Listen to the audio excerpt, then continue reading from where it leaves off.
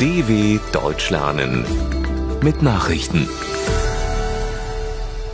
Dienstag, 19. Oktober 2021, 9 Uhr in Deutschland. Myanmar lässt auf ASEAN Druck tausende politische Gefangene frei. Die Militärregierung Myanmars hat auf Druck des Verbands südostasiatischer Nationen ASEAN mehr als 5.600 politische Gefangene freigelassen. Unter ihnen befindet sich auch der Parteisprecher der bisherigen de facto Regierungschefin Aung San Suu Kyi.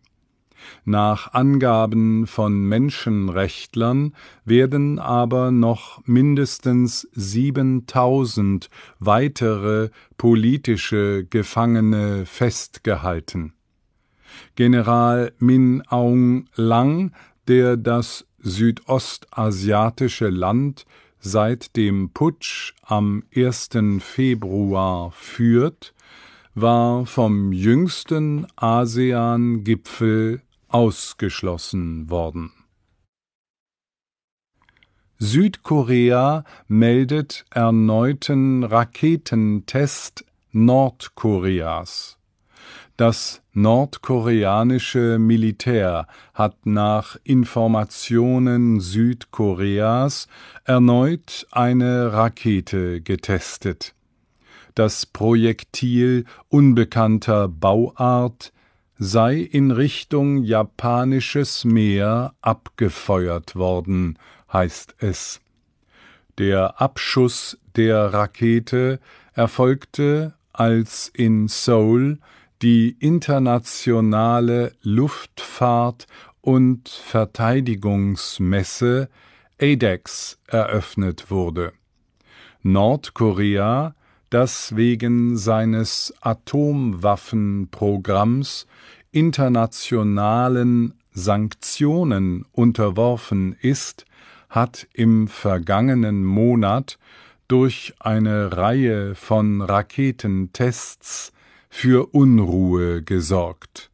Unter anderem hatte das Land nach eigenen Angaben eine sogenannte Hyperschallrakete getestet. US-Sonderbeauftragter für Afghanistan tritt zurück. Der nach der Machtübernahme der Taliban und dem chaotischen Abzug der US-Truppen aus Afghanistan in die Kritik geratene US-Sonderbeauftragte Zalmay Khalilzad tritt von seinem Posten zurück. Außenminister Antony Blinken ernannte den bisherigen Stellvertreter Thomas West zum neuen Afghanistan-Sondergesandten. Khalilzad hatte sich nach Ansicht seiner Kritiker zu Schulden kommen lassen, das Weiße Haus schlecht beraten zu haben. Der in Masar-i Sharif geborene Diplomat sollte eine Friedenslösung für Afghanistan finden, um einen geregelten US-Truppenabzug zu ermöglichen. US-Regierung zieht gegen Texas vor Supreme Court. Das juristische Tauziehen um das seit Anfang September im Bundesstaat Texas geltende weitgehende Verbot von Schwangerschaftsabbrüchen geht weiter. Das US-Justizministerium reichte beim obersten Gericht in Washington einen Eilantrag ein, um das Anti-Abtreibungsgesetz per einstweiliger Verfügung zu blockieren. In dem beim Supreme Court eingereichten Antrag heißt es, das Gesetz, das Abtreibungen etwa ab der 6.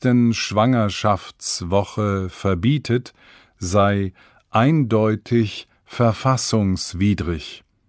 Auch werde ein Grundsatzurteil aus den 1970er Jahren umgangen, das Schwangerschaftsabbrüche zur Privatsache erkläre.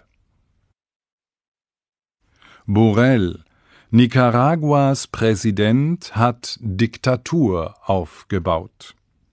Nach Beratungen der EU-Außenminister hat der Außenbeauftragte der Union, Josep Borrell, Klartext zur Lage in Nicaragua gesprochen. Nach seiner Einschätzung habe Präsident Daniel Ortega eine der schlimmsten Diktaturen der Welt errichtet. Ortega und seine als Vizepräsidentin amtierende Frau Rosario Murillo nutzten ihre Macht, um die politische Opposition zu eliminieren und jeglichen Widerstand im Land zu unterdrücken, um sich den Sieg bei der im November anstehenden Wahl zu sichern. Die bevorstehenden Wahlen seien Fake-Wahlen. Der 75-jährige Ortega strebt seine 4. Amtszeit in Folge an.